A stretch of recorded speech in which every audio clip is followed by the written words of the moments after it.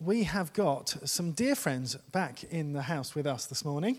Alan and Diane are with us. Good morning.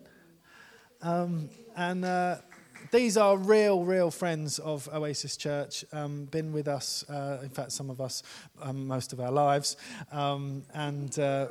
But it's brilliant to get to do life long term with people, and you get to do that with certain people through your life, don't you? But it's great that we've got Alan and Diane with us. And so, Alan, you are going to come and share this morning. It's been a little while since you've spoken, and which I think we worked out the other day, didn't we? It's been too long either way. So, welcome. Good to see you.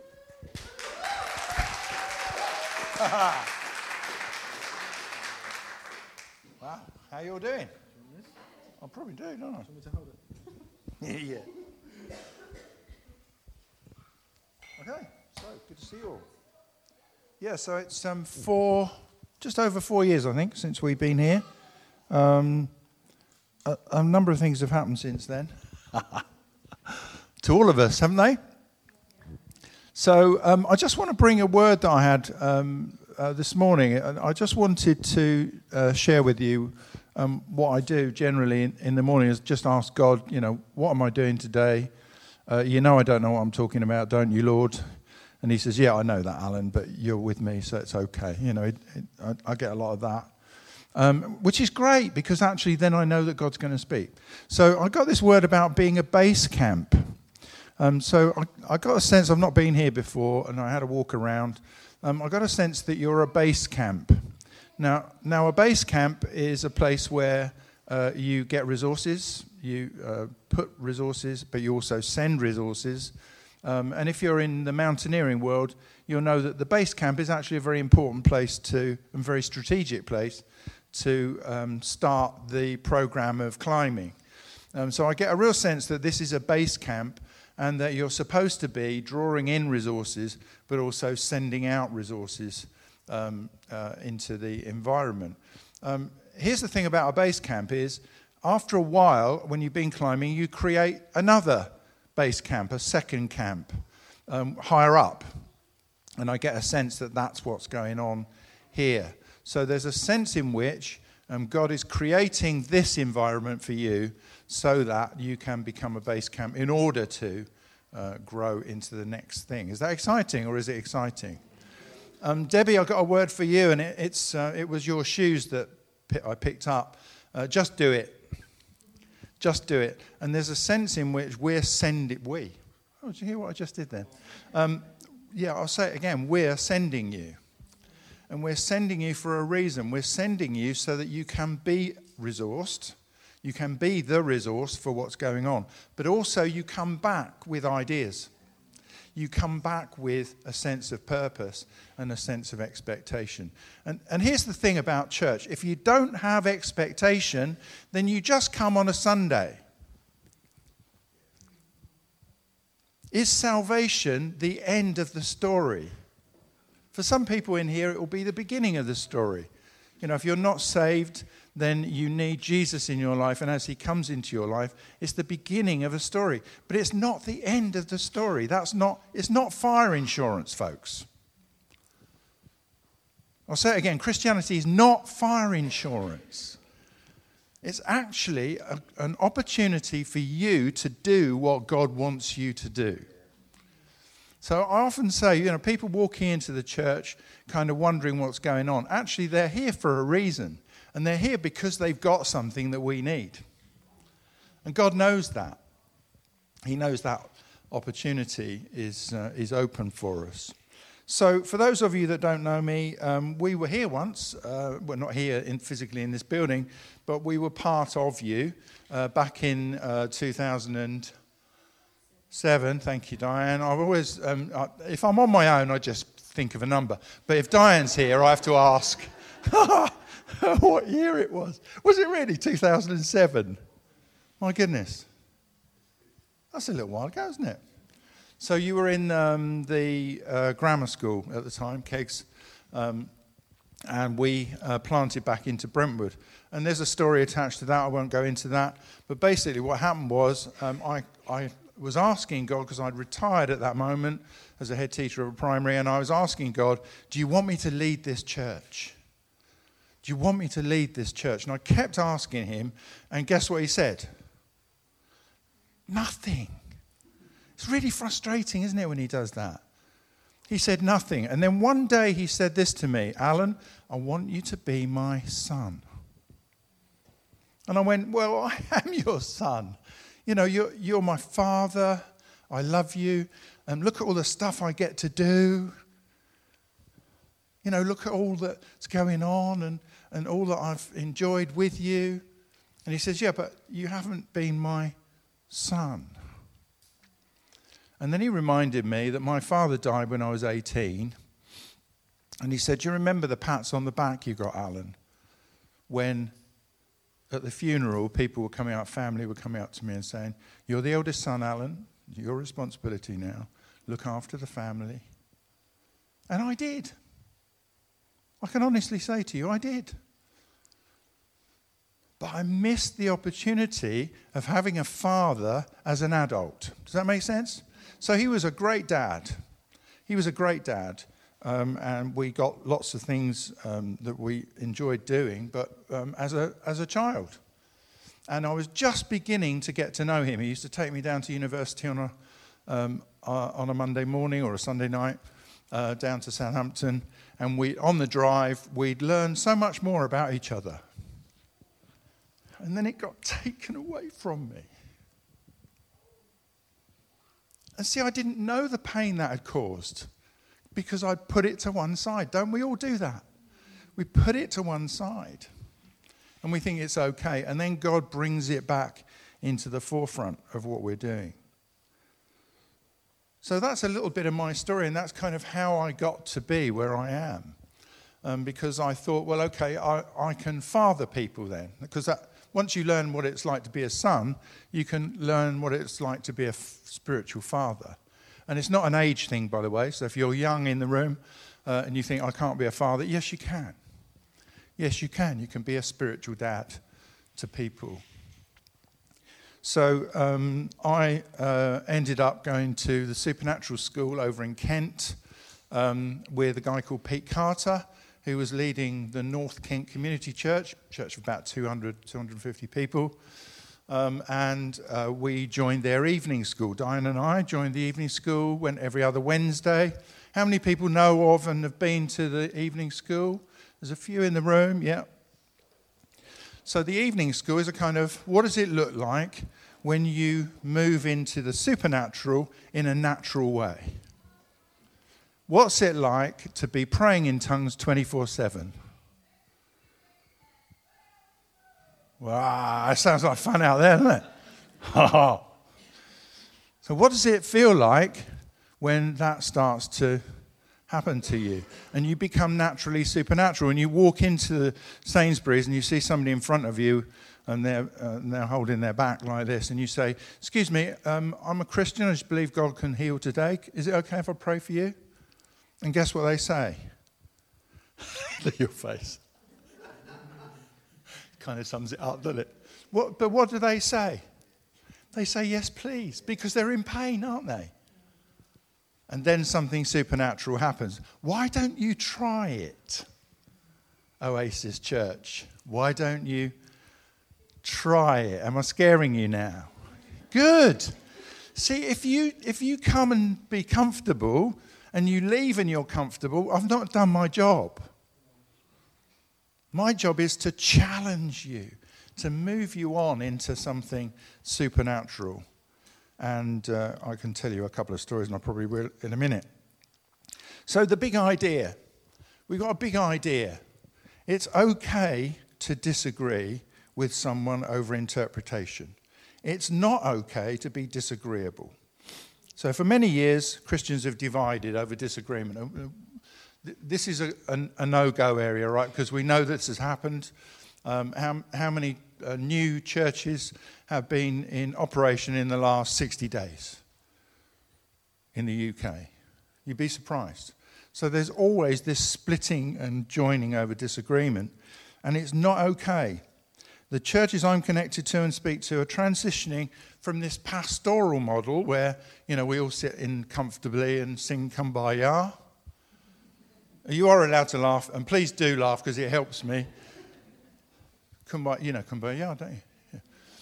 Yeah. It's just a symbol of kind of all being comfy together. But it's not supposed to be comfy. This place, as I said to you just now, it's a resource camp. It's a base camp. It's where you come to learn what it looks like to get your mission to go out there. So Martin's been out overnight, got in about 3 o'clock this morning. What was he doing?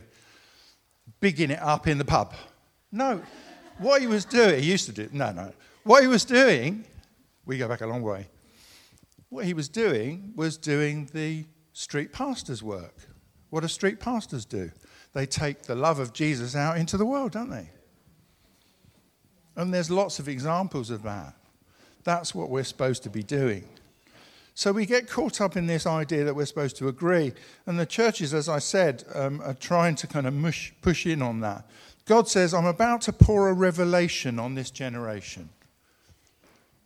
And that's all of us, folks. That's even me, even old me. We are part of this generation, aren't we? So he says this, he says, I'm about to pour revelation on this generation. It's been held in the vaults of heaven from the eons of ages. Even angels long to look into the revelation that I'm about to release to this generation. But if I release this revelation on a wineskin that gathers around agreement and divides over disagreement, then the wineskin will split. You see, the reason why they gather is because they agree. And I'm moving you on, this is still God speaking, I'm moving you on from that to apostleship, where people gather around families. What are we singing about this morning? We're part of a family. And sometimes families don't get on. Did you know that? It's a revelation to some, but not to us. So our daughter left church 3 years ago, was it? 5 years ago. 5 years ago, she walked out of church over a disagreement. And she's not been back. Now, she seems to have abandoned God. Has God abandoned her? No. So we know and we have hope. But we haven't disagreed and split. She's still my daughter, and she'll always be my daughter. I had a 3 o'clock moment in the depths of this disagreement, and God said to me at 3 o'clock in the morning, go downstairs, go to the freezer and get a frozen chicken out of the freezer. I went, what? 3 o'clock in the morning? He said, just do it. So that's what I did. Just do it. Yeah. Oh, yes. There's a theme going on, isn't there? So I dutifully go downstairs, get the frozen chicken out of the freezer, go back to bed. Don't really think much more about it. I wake up again, I don't know, about 7 o'clock, something like that, and God says, send a text to Julia and say, I've got a chicken out of the freezer, do you fancy coming for lunch? And that's exactly what I wrote. She wrote 2 words, love to. And that was the beginning of something new for us, a connection that we've never let go of. We're connected to her in ways that we didn't have before. So it's actually an improvement. Isn't that interesting? So it's really interesting when you look around and you say, oh, look, there's this person, there's that person that I know and have known for years. This fella I used to take across the road to the children's work, which was across the road, if you remember, and I was Uncle Al. And he'd ask me all sorts of questions about leadership in the church. He was about 8. I knew there was something on him right back then. But I've always been his Uncle Al. That's how it is, isn't it? That's family. That's family. Remember Martin Merrill used to show up every time we cooked a chicken. I have no idea how he did that. We'd got the chicken cooking, and I used to say, you know what, Martin will be at the door any minute. And sure enough, there he was. Still does it, absolutely. Still does it. It's a great expertise, isn't it? So there we are, and some of us are a bit crazy, and some of us are a bit weird. But the reason while we're gathering isn't because we agree, but because we're a family.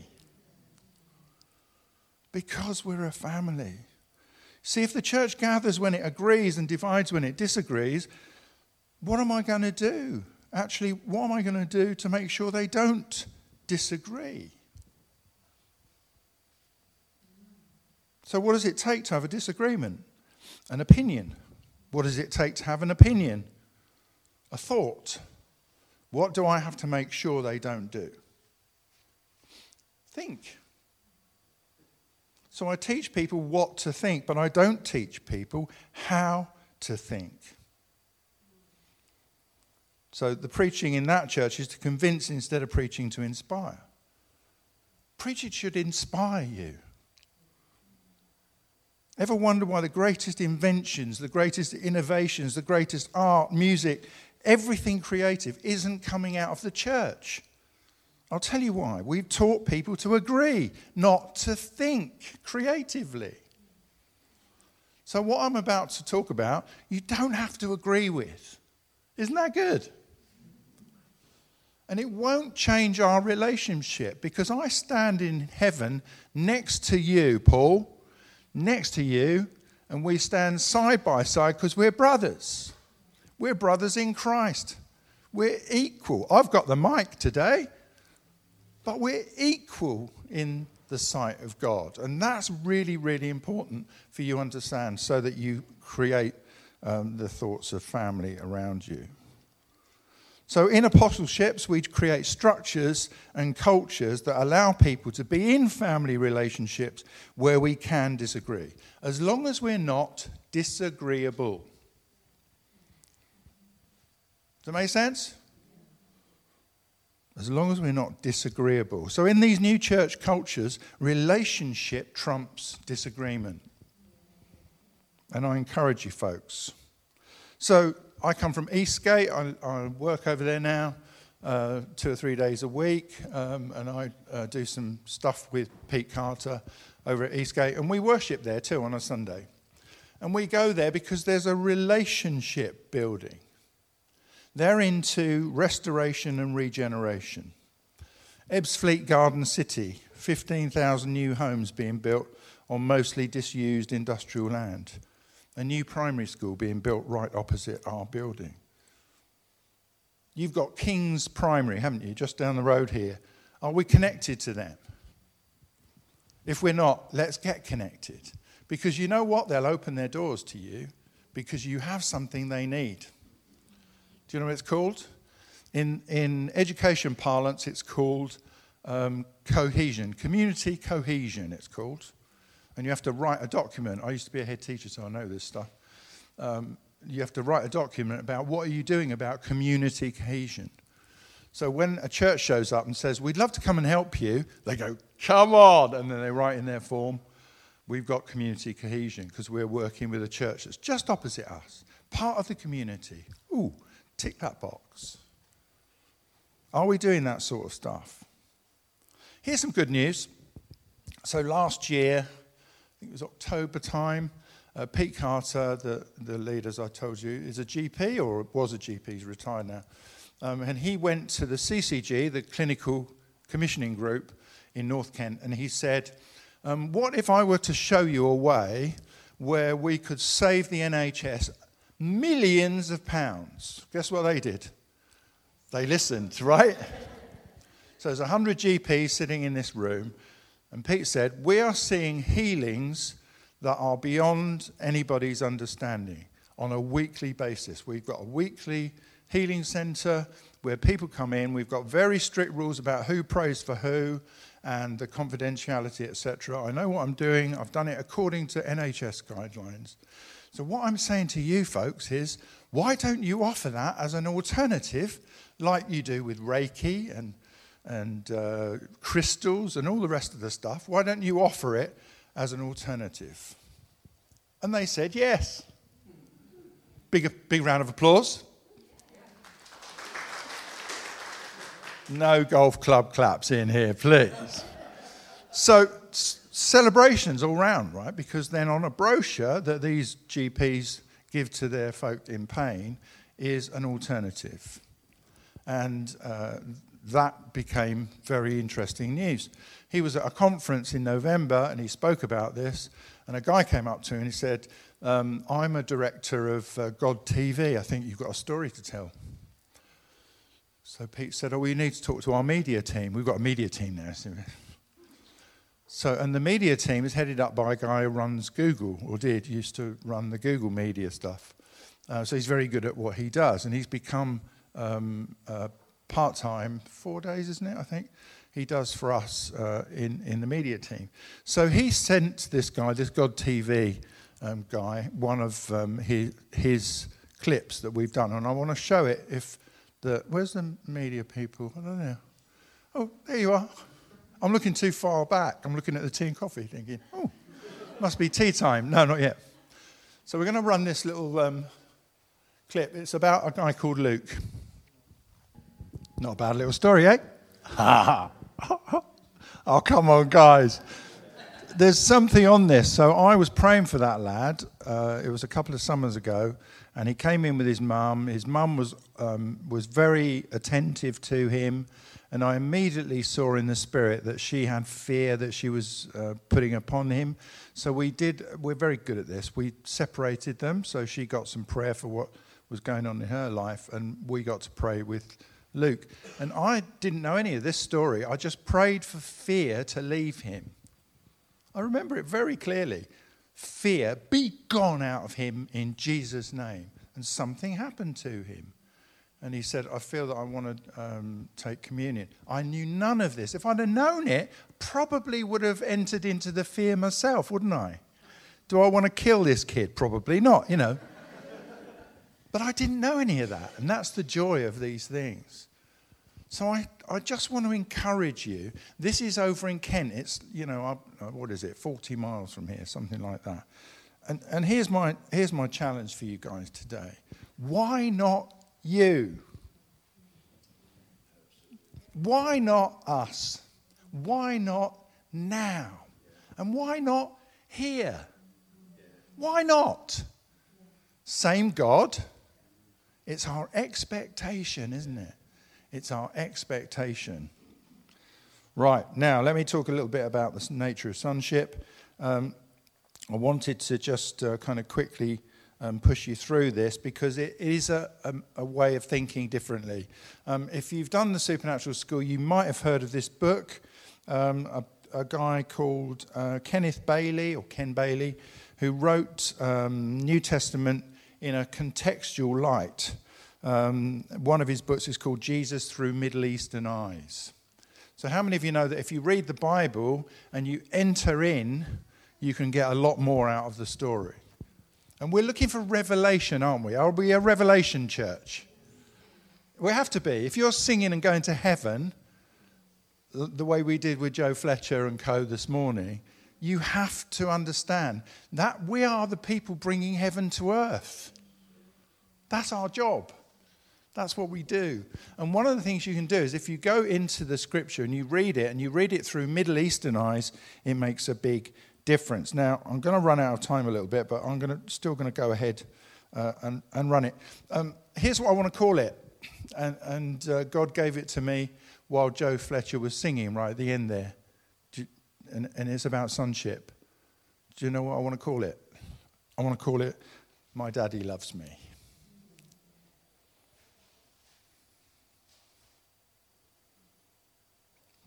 Just reflect on that for a moment, would you?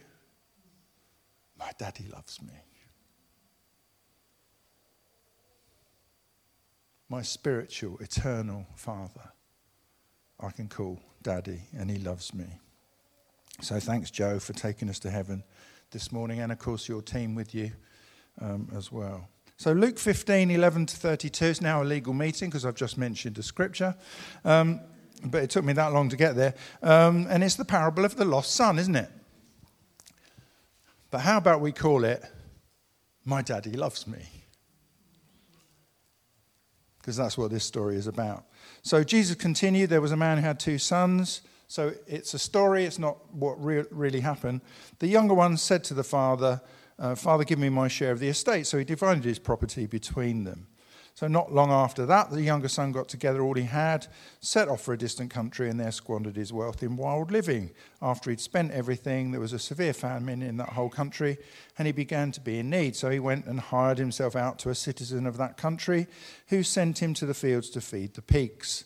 He longed to fill his stomach with the pods that the pigs were eating, but no one gave him anything. When he came to his senses, he said, How many of my father's hired servants have food to spare, and here I am starving to death?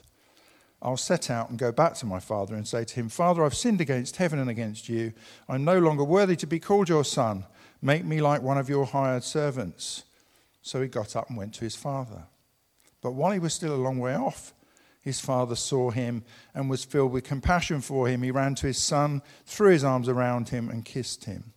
The son said to him, Father, I've sinned against heaven and against you. I'm no longer worthy to be called your son. And his father said, Off you go then. No, he didn't. He said, Quick, bring the best robe and put it on him. Put a ring on his finger and sandals on his feet. Bring the fatted calf and kill it.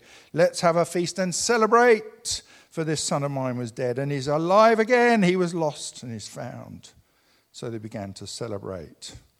And there's a bit about the elder brother, which I'll not do for the moment. So here's that passage. It's used regularly, isn't it, to kind of reflect and describe and explain the nature of the prodigal, spending money and using resources rashly. Let me suggest to you that another way of looking at this parable is that of the good father. We're going to look at what the father did when the son returned. So let me refer you back to this work of Kenneth Bailey, who studies this New Testament in a contextual light.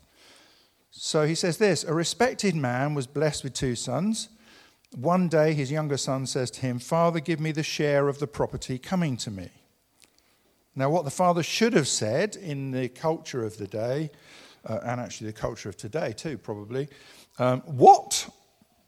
Expletives. I'm as good as dead to you. You wish me to die? Have you no sense of shame, son? You have an obligation as the younger son to stay home and take care of me and your mother. Nobody insults my honor like that. You have ruined our family name. You want me dead. I pronounce you dead and out of the family. Now, that's what all the village bystanders expected of him. And actually, in the culture even today, we would expect that, wouldn't we? We would. Honestly, we would. Instead, the father quietly gathers all the title documents from the house. Not to disown his son by taking away his inheritance, but to give him 1/3 of everything. So the older brother got double portion because he's financially responsible for the family. In so doing, the father willingly bore shame upon himself. He knew the whole village was gossiping about him, and he endured public disgrace to maintain relationship with his son. You see, if he's going to sell his land, and he's a landowner in that village, who's he going to sell it to? Who's he going to sell it to? There isn't a Jewish family in that village that will buy that land. So who did he sell it to?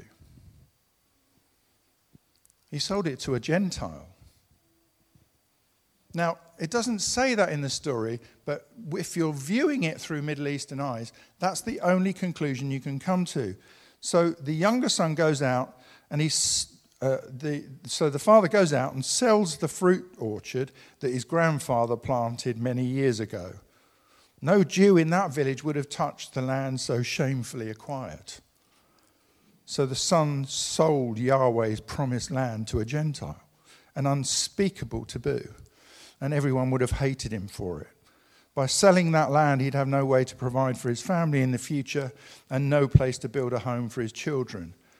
So that boy cashed out and left town, not thinking about his family or the future. He ruined the family's reputation. And as we know, in the distant land, he squandered all the money. Easy come, easy go. To make ends meet, the boy found himself eating with the pigs. So who was he working for? Not a Jewish family, right? Not very kosher to keep pigs if you're a Jew. So it must have been a Gentile family. And they treated him, as they did often with Jews, as the lowest of the low. so he would get the lowest of the low jobs. So he lost all regard as a good Jew and all dignity as a human to just survive. He set out with the hopes of freedom, but landed himself in slavery, scavenging in a pig pen. He finally arrived back home entirely rejected and dejected. His head was hanging low, sullied in shame. He was covered in pig filth. The defilement covered him from head to toe, and his clothes were hardly recognizable. Even worse, he was empty-handed. Everybody in this part of the world knows you always return home with presents for the whole family. Returning empty-handed is humiliating, a sign of weakness.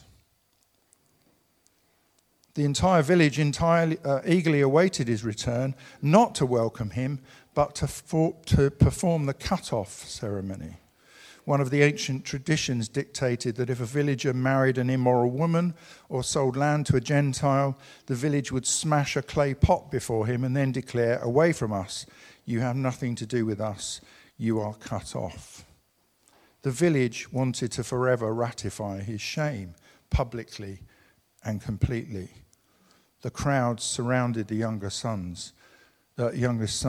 screaming insults of scorn. So this isn't just the father looking and running down and going, "Oh, hi, boy, come back. Here's a ring on your finger, here's the robe on your back." There's much more to this story. Just then the father sprinted through the village, yelling, "My son, my son." Everybody watched in shock. Everybody's eyes were on the father now, not the son. An old man running? The father's garment was flying in the wind, so his rear end was exposed publicly. See why I like this book, can't you? Respected men moved nobly. They let others approach them as a gesture of their status. It's much bigger than just a guy running down the road. The father bear hugs his long-lost son with pure delight and ecstasy. He got pig filth all over himself. The father absorbed the shame with his own body. The father endured that shame to reconcile him. The son stood paralyzed by his father's radical love, like a little boy bear hugged by an enthusiastic grandmother. He stood in his father's arms with the entire village looking on in shock. He left the far country with a plan to sweet-talk his way into a servant's job, thinking he could work for 20 to 30 years to save money and repurchase the land and restore his name. He knew he was no longer worthy to be the father's son, or so he thought. The father stepped back, looked at the boy, and then instructed his servants to cover his son's filthy body with a robe. Not any robe, the ceremonial robe that he wore at feasts. The signet ring, what does a signet ring represent? His sonship. He has the authority to speak on the Father's name and to buy and sell in his name. And he put sandals on his feet. The father clothed the boy with honor. His shame was covered. The father acted as if nothing ever happened. Without saying a word, he restored his son. More significant for communicating a new status than the new clothes was the magnificent feast. The father butchered a fattened calf and invited the entire village to celebrate with music and dancing all night long.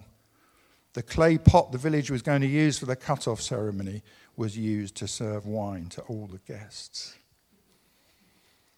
Bear with me, you don't have to agree with me, but I just love the story and the way it's written. Shame was removed and honor was restored. You see, he found his lost son. His dead son had come alive, and all knew that the son was now worthy of the family name. The dishonored was honored. Nothing could be clearer. The father absorbed the shame and restored the family relationship.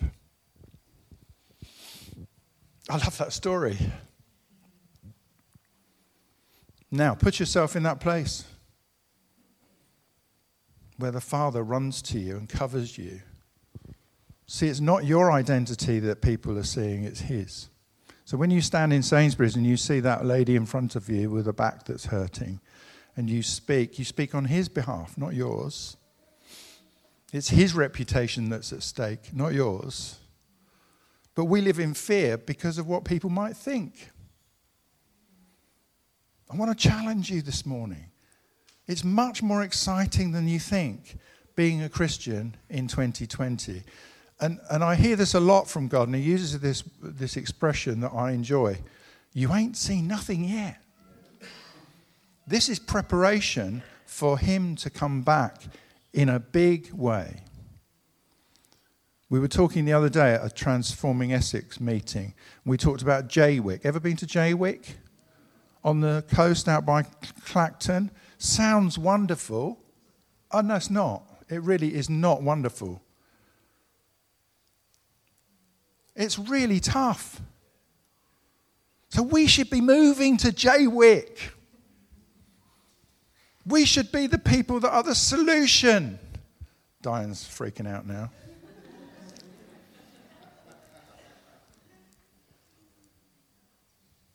If we believe we're going to transform Essex, you can't do it by sitting in a pastoral meeting going, well, we've got to do something about that, haven't we? Trevor Phillips on the TV the other day, he was on the Question Time thing, and they were talking about knife crime, and you've had some recently here. Knife crime. What are we going to do about it? And people were all saying, we haven't got enough police on the streets. And Trevor Phillips said, very wisely, we don't need more police on the streets. You'll never stop knife crime until you find out why they're doing it. Why are they doing it? Because they've lost their way. They live in gangs, not in families. Gangs are not families. Gangs like to tell people that they're families, but they're not. They're run by overlords, and their whole thing is corrupt. But like every counterfeit, they find something that looks okay and they base everything on it. We've got to get under the skin of this thing. That's why this is a base camp. And that's why you will find people coming here. They don't know why, because God is telling them to come. They won't know why, but they will begin to be the catalyst to change things. See, you can't change things. Roy and I, we've lived our lives in the innocence of the world. We've not been involved in any of that, as far as I know. He says, wondering? Yeah, no. But you see what I mean? We live in splendid isolation, don't we? Martin's probably closer to it than most because he's been out on the street overnight. And he'll see what happens. Are we going to be part of the solution? Did God run to us and cover our shame and give us a signet ring so we can operate in his world, the supernatural world, so that we can just come to church and be comfy? I don't think so. I honestly don't think so. So I challenge you this morning. I challenge you. Now, don't do it in your own strength. You'll never get there. What you need to do right now is to close your eyes and talk to God about this. What am I going to do? What dreams have I got where the bubble has popped? What thoughts have I had over the years and wondered whether it's possible? Do we believe that everything is possible with God? So we're going to spend a moment or two. I want to play a song. It's by a guy called John Thurlow. It's called Mighty Hand. And it talks about... I'll read you the script, just so you know what it is. I don't want you to learn the words. I just want you to hear it and let it marinate in you while we have a ministry time. Okay, so this will be a moment where you can come up for prayer, for anything you like. We got a ministry team, Pete? Does that kind of happen? If I go, ministry team, come up, they all come? No, okay. So, yes, we do. Debbie's one of them. Yeah, come on. So, here's the words. Your blood speaks a better word. Your love speaks a better word. There is therefore now no condemnation for those who are in Christ Jesus. Where are your accusers now? Where are your accusers now? with a mighty hand and an outstretched arm. You are the God who saves, deliverer, your name. You see, you put the ring upon my finger. You put the robe upon my back. You throw your arms around me and say, you are my son, my daughter. Don't forget. Salvation belongs to the Lord. Salvation belongs to the Lord. You put the ring upon my finger. You put the robe upon my back. You throw your arms around me and you say, you are my son, my daughter. Don't forget. Amen? Yeah. Amen. Right, play that song and we'll crack on from there, shall we?